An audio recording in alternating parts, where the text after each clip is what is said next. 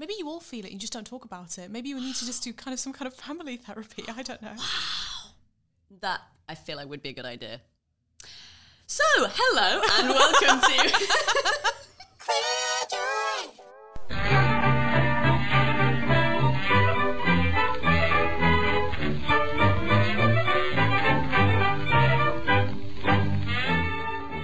Hello and welcome to the Queer Joy podcast, where we have conversations about being gay as in happy. I'm Lily Linden and I'm a rom-com writer asking delightful queer creatives about the joy in their lives, from the most profound of euphorias to the silliest of frivolities. I believe that queer joy is a radical and often hard-won act, so it's important for us to keep sharing these positive stories and stubbornly celebrate the best parts of being in our community. This is also convenient for me because it means that I get to have a very nice time chatting to people that I think are really cool about what makes them happy and hopefully steal some ideas. So let's go on to today's guest.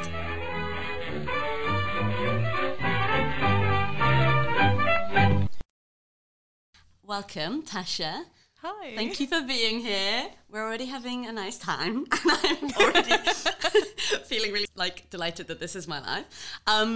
Please, would you introduce yourself? Of course.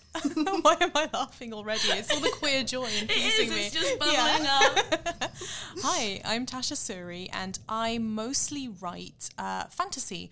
And I'm best known for a series called the Burning Kingdoms trilogy, which starts with the Jasmine Throne. And I always describe that as morally grey lesbians burning down an empire in an Indian-inspired fantasy world. That's my pitch. But I've also written a Doctor Who novella called The Cradle, which was so much fun. And I am, you may have guessed, a queer author. And very happy to be here. Oh my God, I'm so happy that you're here. Let's define our terms. I'm interested in what does the phrase queer joy mean to you? What does it make you think of? Oh, do you know that's actually a really hard one? And you did warn me you were going to ask that, and I'm still stumped. I think I have to start in a kind of non-joyous place to get to the joyous place here. Please. So when you are part of any kind of marginalised community, often the things that define your community are denigrated or, depicted in like straightforward normative society, as negative and scary and horrible things. So I know as a South Asian person that, people go, oh, curry smells and all that kind of thing. And then you go, okay, sure, you have no taste. It's the joy you take in the things that other people tell you shouldn't take joy in. And oh my God, that kind of joy is very empowering and healing, I think, because you carry those wounds with you, whether you know it or not. And then when you go, actually, no, this is a joyous and wonderful thing, and you don't get it because you're not part of this community, you will never understand this joy. You live in your dull grey world where you don't get to have this. That feels very special, and I think that is essentially queer joy. I'm fainting. For the listeners at home, I'm on the floor. I love. Something I really love about the queer people that I've met and befriended is we all believe we're better than straight people. And I just deep in my bones believe that queer people are better than straight. And I probably shouldn't be putting this on the podcast. I don't know if I should say that, but it's my truth. And but I think that there is something so powerful about that, going from being made to feel that you're freakish or wrong to then through this process of being sort of self-acceptance, to finally get to a point where you're like, oh, actually, a part of the reason I wanted to do this podcast in the first place is because I just genuinely believe that being gay is one of the best things that ever happened to me. Oh. And I think that it is so sad that because of all of the shit that happens, we are made to forget all of the joys all the time. And it's so hard to cling on to those in this sort of feeling that you're not meant to be feeling delighted by it. So I really loved hearing your description. Thank you. Also, we are going to say the phrase queer joy so many times that it will lose all meaning. I've started to refer to it as QJ. No. I just can't do that. Have you had any moments of QJ recently? Why does that sound so wrong? It does sound really wrong, doesn't it? Yeah, it does. It can't... Queejo. That sounds even worse. whole bit about Quijo. I was wondering if there were any moments of like queer joy from recently that you might want to share. And I can go first, or you could go first. Do you know what? I'm going to make you go first. Okay, yeah, because I'm curious where you're going to jump to immediately. Oh yeah, yeah. Well, I've been doing my homework and keeping a little ongoing list of like moments of queer joy that have been coming up for me. Mm-hmm. And I had like a house party the other weekend, and it was like a loose Christmas theme. Yeah, loose Christmas theme. And I would say every single one of my queer friends who came to this Christmas party, came dressed as a cowboy. Was the theme Christmas? The theme was like Christmas, yeah. And everyone came as a cowboy. That is the queerest thing I've ever heard. How does that even happen? It really tickled me how I feel like no matter what your gender, no matter what your sexuality, no matter who you are, you identify as a cowboy. The type of cowboy reflects where you sit on the gender and sexuality spectrum. So true. Like, I would very much lean towards the Barbie cowboy look. So good. Yeah. I was in like a cow print cowboy hat. Yeah. So I think I was going for like clown queer. Like, I'm fun. I prove it by having like novelty All right, clothes. so we now have Barbie queer, clown queer. Yeah. But cowboy is in brackets for both of those. Yes. Yeah. And I also think you've got like, sultry cowboy. They're in like all black leather. Yeah. They're like sexy gay. Sexy cowboy. Sexy cowboy. Yeah. Sexy leather cowboy? Sexy or leather is the cowboy. leather kind of implied by cowboy? So true. I think sexy leather, why not have the full package? Yeah. Yeah. So that was a moment for me. I live in an all-queer flat, and it's so nice. And me and my flatmate Adam have started like really swapping clothes a lot, and it's so good. Basically, the other night we just realised that both of us we're both kind of seeking a kind of like middle ground. Yeah. But like he definitely wants like a more feminine middle ground, and I want a more masculine middle ground. So we just swapped our trouser drawer. And it has been life-changing. Like, I now just only wear his trousers and he wears mine. Are you a similar height? We're like our bodies are like the same. Oh my God. Yeah. That's so convenient. It's so convenient and so good. So now I'm going around in like baggy skater boy, like the jeans that I've been looking for in shops and haven't been able to find.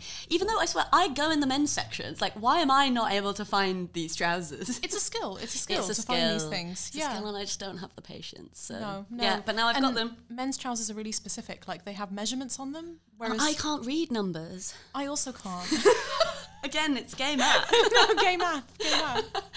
Oh, what was my queer joy? This is a very small thing. I was going to say I don't leave my house. I do leave my house. I literally just came back from Poland, where I drank a lot of soup and saw some fans and things, which was really nice. But the queerest thing that happened to me recently was I was reading, don't laugh, Sappho's poetry, don't laugh, on my velvet green couch. Don't laugh. You're laughing. You're literally laughing. No, I'm sorry. I'm deadly serious. And then both my cats sat next to me. And I was just like, is this who I am? Is this who I am? And I looked across the room and there was my meditation cushion at the other end of the room. And I feel like anyone who's queer will understand what I have just described. Is leaning on the kind of bisexual lesbian spectrum. Yeah. You're at the zenith. You've peaked. You've done it. No. All I have to do now, like, because I still eat meat, you see. If I become vegan, then I've done it. Or I move to Brighton. True. These are the two things I haven't accomplished. It's nice to still have goals. It is. It's nice to have things to look forward to. Right. But you see, the reason that the green velvet sofa is a queer sofa is because the green doesn't show cat hair. And I've discovered this. And also, cats don't like to scratch velvet sofas. They don't like the material. Oh, wow. Yeah. So actually, it's for very practical reasons that the sofa makes absolute sense. If you're the kind of person who is going to live with 26 cats, I only have 2. But one day. Again, it's on the list. It's a goal. when you move to Brighton. Yes. With your sofa. Also, I love that, for me, green velvet sofa is just aesthetically really queer. But I also think there's something very gay about being like, no, practically it makes sense as well. Yes. Really good. I love. Should we... I want to talk about your writing, please. I mean, we can if you like. I mean, to be fair, I just kind of want to hear more about like your meditation cushion. How often are you meditating?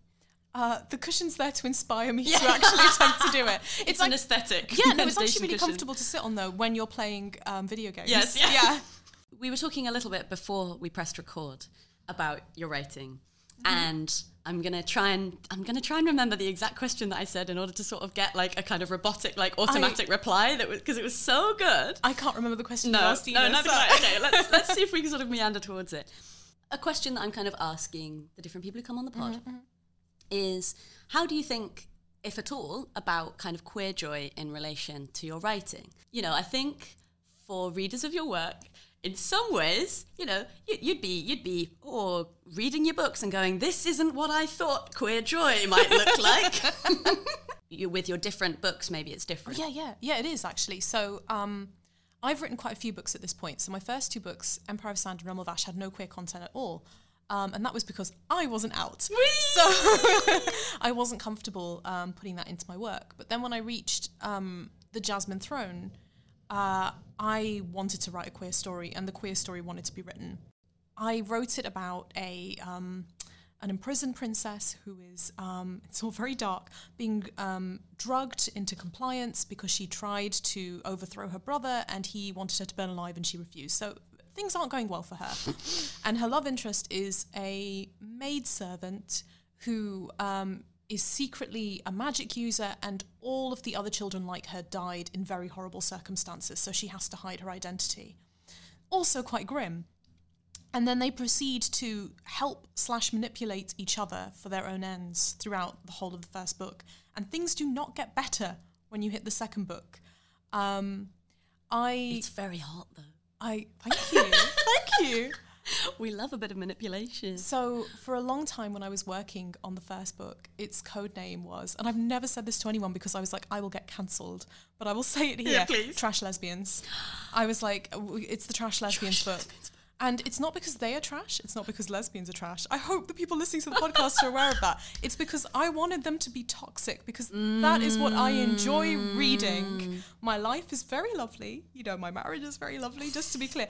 But that's what I really enjoy in fiction. When I read straight romances, I loved it when it was a little bit dark and messy. And I felt like for a long time, and maybe even today in lots of circles, there is a belief that queer fiction has to be good representation, so that the straights will read it and go, oh, they're okay. Yeah, those lesbians or those bi girls, or anyone on the gender and sexuality spectrum is, they're good people like us. I don't care if you think that lesbians or queer women are good people. I just don't care. I want to read the toxic relationships that I enjoy, and I want to write them.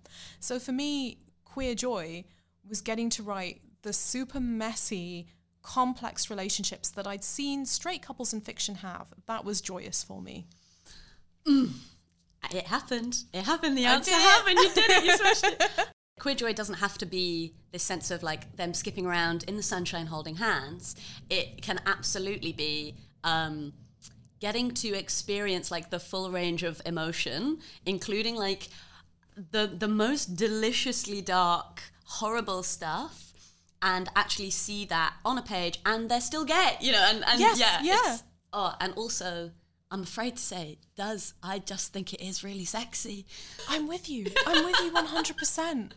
Like, when they're glaring at there's nothing like obsession, right? Yeah. I think that's a kind of queer joy. It's the kind of, I think the dynamic is the kind that if your like friends that you knew had that kind of dynamic, you'd be like, oh, you just need to leave each other. You keep getting back together and breaking up, and I can't cope with this anymore. You need to sort your lives out. And your friend would be like, no, we actually really like each other. And I'm like, not that I'm speaking from experience here. But in fiction, it's fun. Yes. So I had a question from a fan in, and I think this might be a nice time for me to ask a question from a fan. I know. So thank you to the fan for sending this in. I'm going to read it out. Mm-hmm. What was the best bit about writing the story between Milani and Priya? And then in brackets. And also, how dare you end on that in the Oleander Sword when we have to wait so long for the next one? What was the best thing about writing their relationship? I love writing yearning. There's another author I know, Claire North, who's always gently, you know the way your friends can rip you apart like nobody else? Yeah. So Claire's always like, have you written any more yearning recently? How's the yearning going? And I'm like, okay, yes. I love yearning. I know, it's all my work. Author of yearning. That was my favourite thing to write. But I also love any scene of like power exchange. And I do mean that both kinkily and non-kinkily, right? Because there are so many moments where what defines their relationship is going, I give you complete power over me, even though I am more powerful than you. And that dynamic keeps shifting between them constantly. And I and I love that. I love that kind of playing with that power dynamic really consciously. Again, I think a lot of straight fiction does that a lot, but doesn't necessarily think of it in kink terms. And I was quite curious to see if people would interpret the Jasmine Throne and the Oleander Sword through like, I can't believe I'm saying all this, through kink terms. Yes. Because they do negotiate consent at one point in the second book. And I don't think many people have picked up on it, or at least I haven't been told that they have, but it's definitely a big part of their dynamic. I feel like I've had a vision of people writing, you know, like through writing academic essays about these books through lenses of kink. Surely that is a whole thing. I would love that so much. I would love that so much. Okay, if you're listening and you're like a kink researcher. I will say, though, that I think that queer writers of queer fiction do have to think more consciously about what is kink and what is consent than you necessarily have to with straight fiction. Of course, many writers of straight romance do think about it. Like I can think of loads of examples, but I think when you work in like a historical narrative or like an existing tradition wherein there is some understanding of certain things being sexy and normative, even if they are essentially kink, you don't have to think about it in the same way as queer authors do, where you have to consciously make decisions. I don't know if that makes sense. Yeah. But yeah. What is hot or not is so informed by the ways in which maybe queer readers have thought about that. I think there's so many different things at play, because of course, like, queer readers will be like, I just want to read something toxic, and they don't need any of that like negotiated. So but at the same time, I think there are times when we do, and it's nice to have like such a range of queer fiction now, where you can have the kind of like, here's my lovely delicious trash in the best way possible, and here's my like deep analysis of consent and kink. And sometimes these things do cross over. Like C.S. Picat's The Captive Prince. I haven't read it started on the Live Journal, so it's it's kind of it's a fantasy about slavery, and it's gay, and it's been very critiqued for like its approach to slavery and consent. But I also think personally that you could critique it on that basis, but it's also really about questions of what consent is and what slavery is. So it is so interesting, and as you said, you know, like what a joy, if I may, to be able to have more range, and therefore, because I think something that I feel anecdotally queer writers have often talked about, or queer sort of creators, a sort of fear of feeling like they need to be represented, like everything to everyone. Yes. And this sense of like, well, if I'm going to be the kind of one lesbian fantasy writer, not that is the case, but you know, like if the feeling of the I accept sort of, many different labels, the sort of pressure of feeling, even if there are others, it kind of means that we don't get to hear often, I think, what people's actual, like you were describing, like what I want to read is trash lesbians. Yeah. And there can be this fear of, oh, well, I can't do that, because what if we haven't had the like non-trash lesbians yet doing this, you know? It's like, but this is what we want. We want the trash lesbians. And it's so nice to be able to have people like you writing what you actually want to be reading and writing. Oh yeah, absolutely. It's That's so what I'm doing. Good, and thank goodness, because it means we can kind of skip the tentative, embarrassed stages in between sometimes, and those can always get filled in.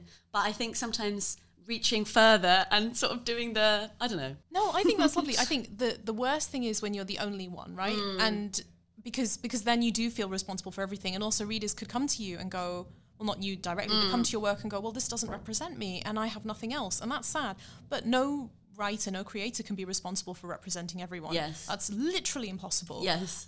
So it's nice that there are, you know, sapphic or lesbian or queer works that are sweet and romantic and gentle, or funny and charming, or kind of, or dark and messy, that you can go and find the thing that works for you. You don't have to kind of be like, well, here's the singular lesbian book that's out this year. I guess I'm going to have to be represented by this. Yes, so true.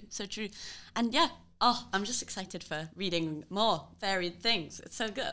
I'm wondering about sort of thinking less about the sort of content of your writing, and maybe about the sort of process of writing and sort of being in this industry and doing this kind of work, whether there have been moments of queer joy in your kind of process. So one of the nicest things that's happened to me is I now have a group of queer writers who are my friends. And when I started in the industry, I didn't know anybody at all. And I sort of met a few people through writing, but I was also working full time. And I think had I finished my master's? I might have been doing my master's as well. And I was quite busy. Yeah. So I didn't really have a writing community in any meaningful way. Yeah. But then after the pandemic, I became not a full-time writer, but more or less, and could spend more time, working in coffee shops like everyone imagines writers do. It was so much fun. You're there like playing the part of... Yes, yeah, mostly just like on Instagram, but like I could believe I was writing. And I started meeting other writers, and luckily some of them actually live near me, so we ended up meeting more regularly. And almost all of them, I'm not sure if all of them, I haven't asked, but most of them are queer or queer adjacent. And it's been such a joy to have those friends, because at some point I kind of forget that straight people exist. Yes. And I'm like, oh, well, that's the token straight friend. They're a minority here. Yeah. And you're like gently welcoming them in. Kind of. Yeah. Like, oh, you don't get it. It's okay. It's okay. Nobody's perfect. But it's just been really nice to be in a space where being all the things that I might have been teased for as a kid, right, is great and celebrated, where what I am is, like, I wouldn't say normal necessarily, but normal's no longer the goal, right? Like, nobody is trying to be normal. Everyone's trying to be more who they are, and no matter how messy or complicated that is. And that's really joyous. And having that friendship group has changed my writing experience completely, because it's, this, not to go into a dark place, but this industry can be really difficult because you're basically going, here's my soul. Yes. Please pay money for it. And that's hard, right? And you have to have good boundaries, and you have to accept, that sometimes people are not going to go, wow, that's great, because they can't, because again, no thing is perfect for everybody. So having other writer friends who are also queer means that I have other people who completely understand my experience and can also go, yeah, that sucks, or wow, that's amazing, and celebrate your wins with you and kind of commiserate when you have your downs. It's so powerful. It's so good. And maybe it's true of any industry, but I guess I can only speak about this one because it's the one I find myself in. And I think that when you are, it can be so easy to view work as a competition where one person's success equals another person's failure. And it's so, I think, powerful to have a writing group where you are supporting each other, because it helps you to see that that isn't true. Yeah, 100%. And to feel that it is so much more powerful and fun and good for everyone to collaborate and to support each other and to know what's going on in like this more open way.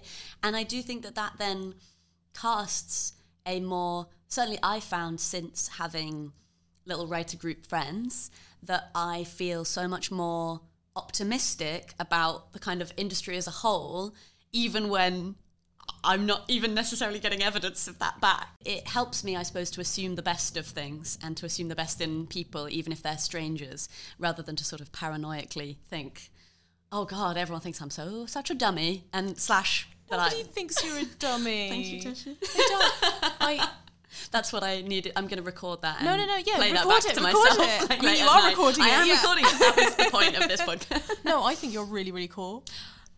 I'm not just saying that for the podcast. Oh my God, I genuinely do. I'm going to faint. People can't see you flailing on your chair, but I can.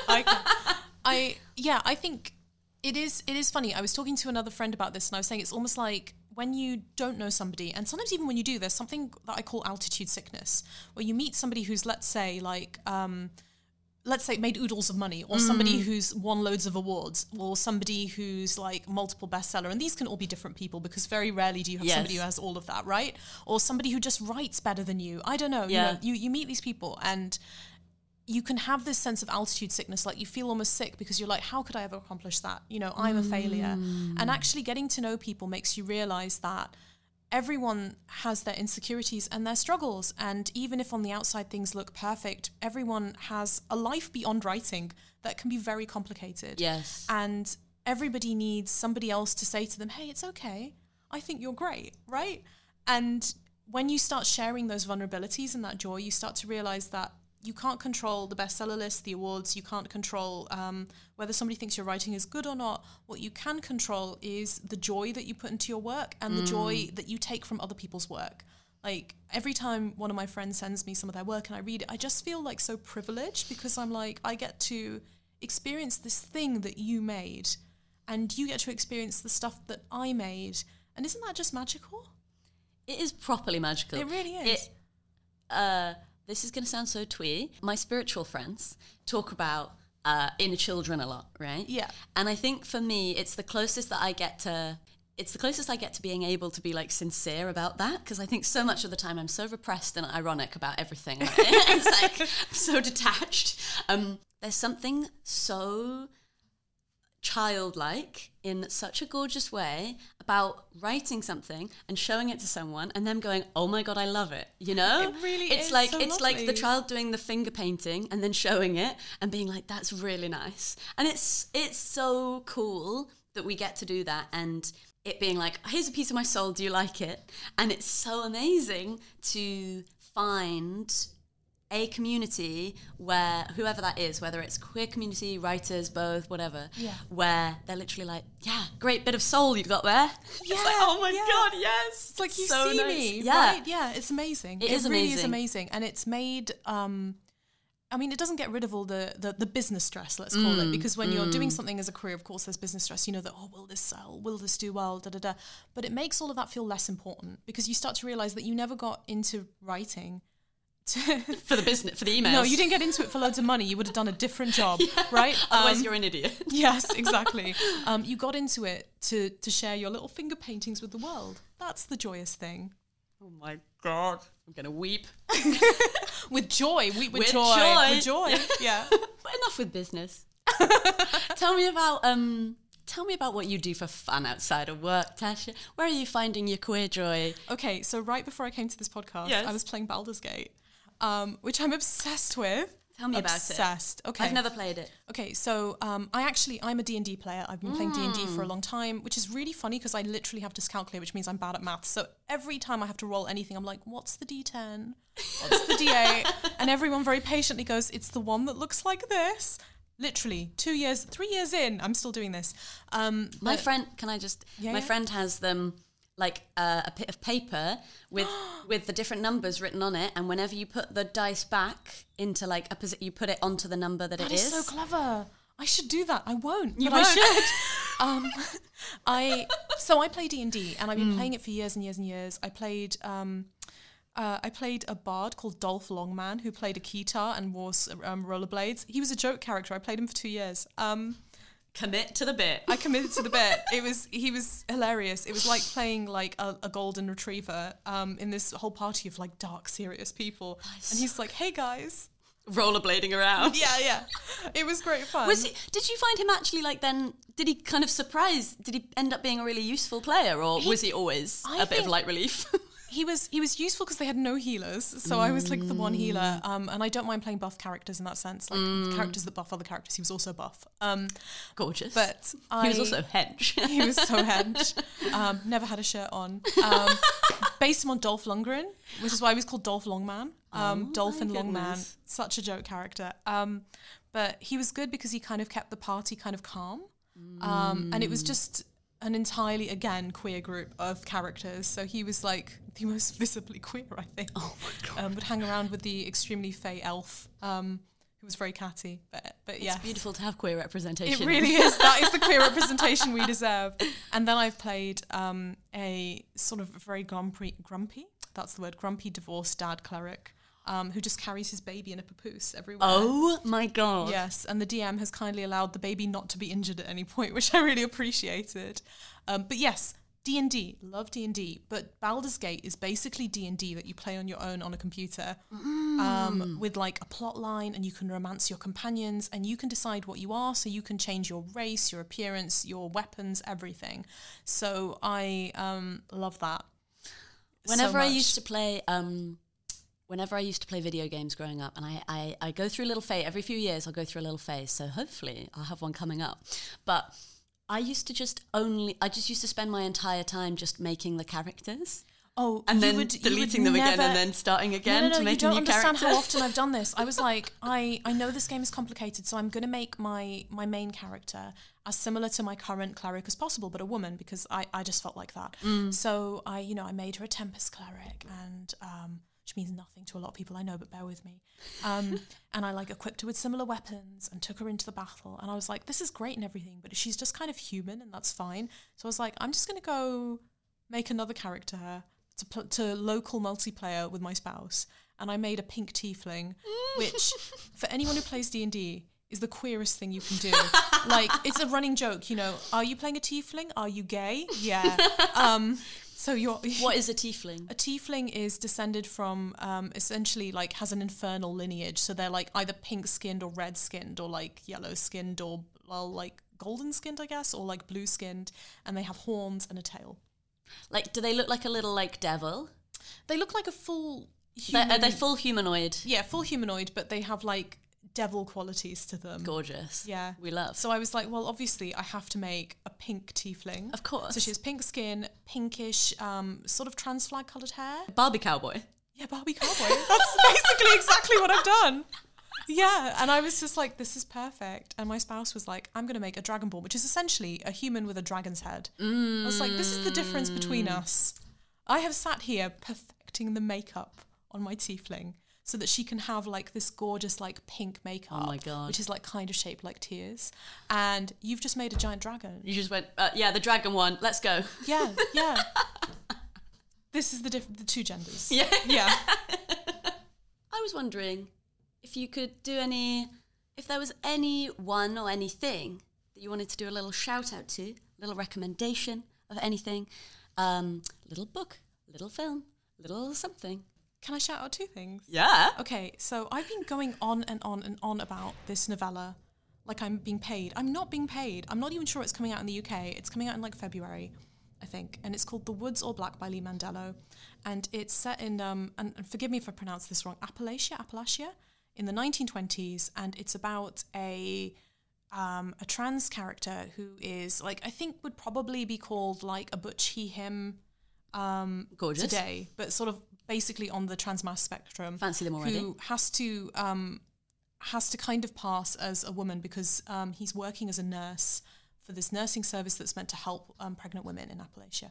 And and essentially it's all about like bigotry and a small town that's like being fermented by like religious hatred, and it's about queer revenge. And it's arguably a horror, but it's really like absolutely a revenge fantasy. And it's got, is there a rating on this podcast to check? Oh, really good question. I can add one. Okay, well you can bleep me, but it's got monster fucking, and it's like so it's like got revenge and monster fucking. I really didn't know what you were gonna say then. Yeah, I just, well, there you go. Thank you. Monster fucking, great. Yeah, and so I think it's an amazing novella, and I just want everyone to read it. I was kicking my little feet by the end of it, going, yes. So I have to recommend that. And all of Lee's books are amazing, so check all of them out. Like Summer Suns is fantastic. And I'm sold. I'm Excellent. sold on monster fucking. There are many shades of it, but this is the joyous revenge queer type. So, and I'm also like been revisiting the music that I really loved as a teenager, which, you know, was before I came out to myself, and I should have known from all the women playing guitars and and pianos that I would listen to.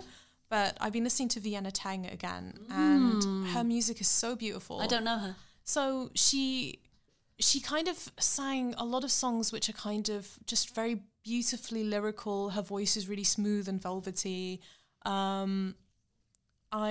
I just think she's great. I recommend you look up her music. She's kind of one of those where if you got an album, you could just lie on your bed and listen to it and go, wow, I'm having so many feelings. That's her kind of music. Yeah. You know when you think you're the only person who does something? Yeah. It's so funny to me that I think that I'm the only person who lies on a bed and listens to an album to have feelings. Everyone does that. It's obviously such a human thing to do, and it's so funny that I thought I was weird for doing that. I also think there's like a, not a universal queer experience. I think it sits more within the lesbian spectrum of like, oh, I'm really obsessed with this lady who, you know, sings a lot about women and plays a guitar. I wonder why that is. Yeah. It's very like Suzanne Vega, Tori Amos, you know, all of those people. And I don't know if that's just like my generation, but I kind of see that with the Taylor Swift girlies. I feel like some of them are in it for that, right? So true. Yeah, and how many know that, do we think? We'll find out. We'll find out. There'll be a wave. Yeah. My Spotify Wrapped, my top 5 artists were 4 lesbians and a sort of soft indie rock boy, which I feel like that feels right. That feels right for me. That does feel right. Unfortunately, like I have my kind of lesbian guitar music phases quite regularly, but I'm more into like EDM and trance. Yes. Like I listen to a lot of that. Are you listening to that while you're writing? Yeah, because it gets me in the right headspace. Yes. So sometimes people ask me like, what music did you listen to when you were writing this book? And I'm like, well, it won't make any sense to you because it doesn't feel like it matches the book in any way. But I promise you, it helped me write those particular scenes. Yes. I listen to, because if I'm like trying to sort of drown out background noise. Yeah. But I need it to be quite like upbeat so that I stay awake. So I end up listening to have you ever listened to any Glitch Hop? No, but I think I have to. That's such a good name. It's I let someone in the other day into my brain and I played them some, and I think they couldn't listen for more than about 4 seconds. It's like hyper, like hype. The word is hyper, you know. I really it's want you to play some right now, but I don't know if you can. Okay, so if I'm typing in Glitch Hop, here's a classic. So I'm there being like, and then she kissed her.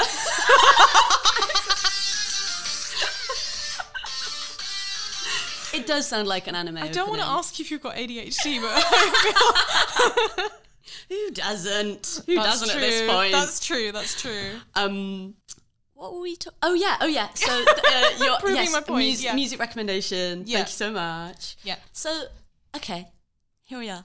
Tasha, it's been so nice. It's been so much fun. Here's a little question for you. We're not always feeling queer, Joy. If you were speaking to a friend who was feeling that way, what might you say to them?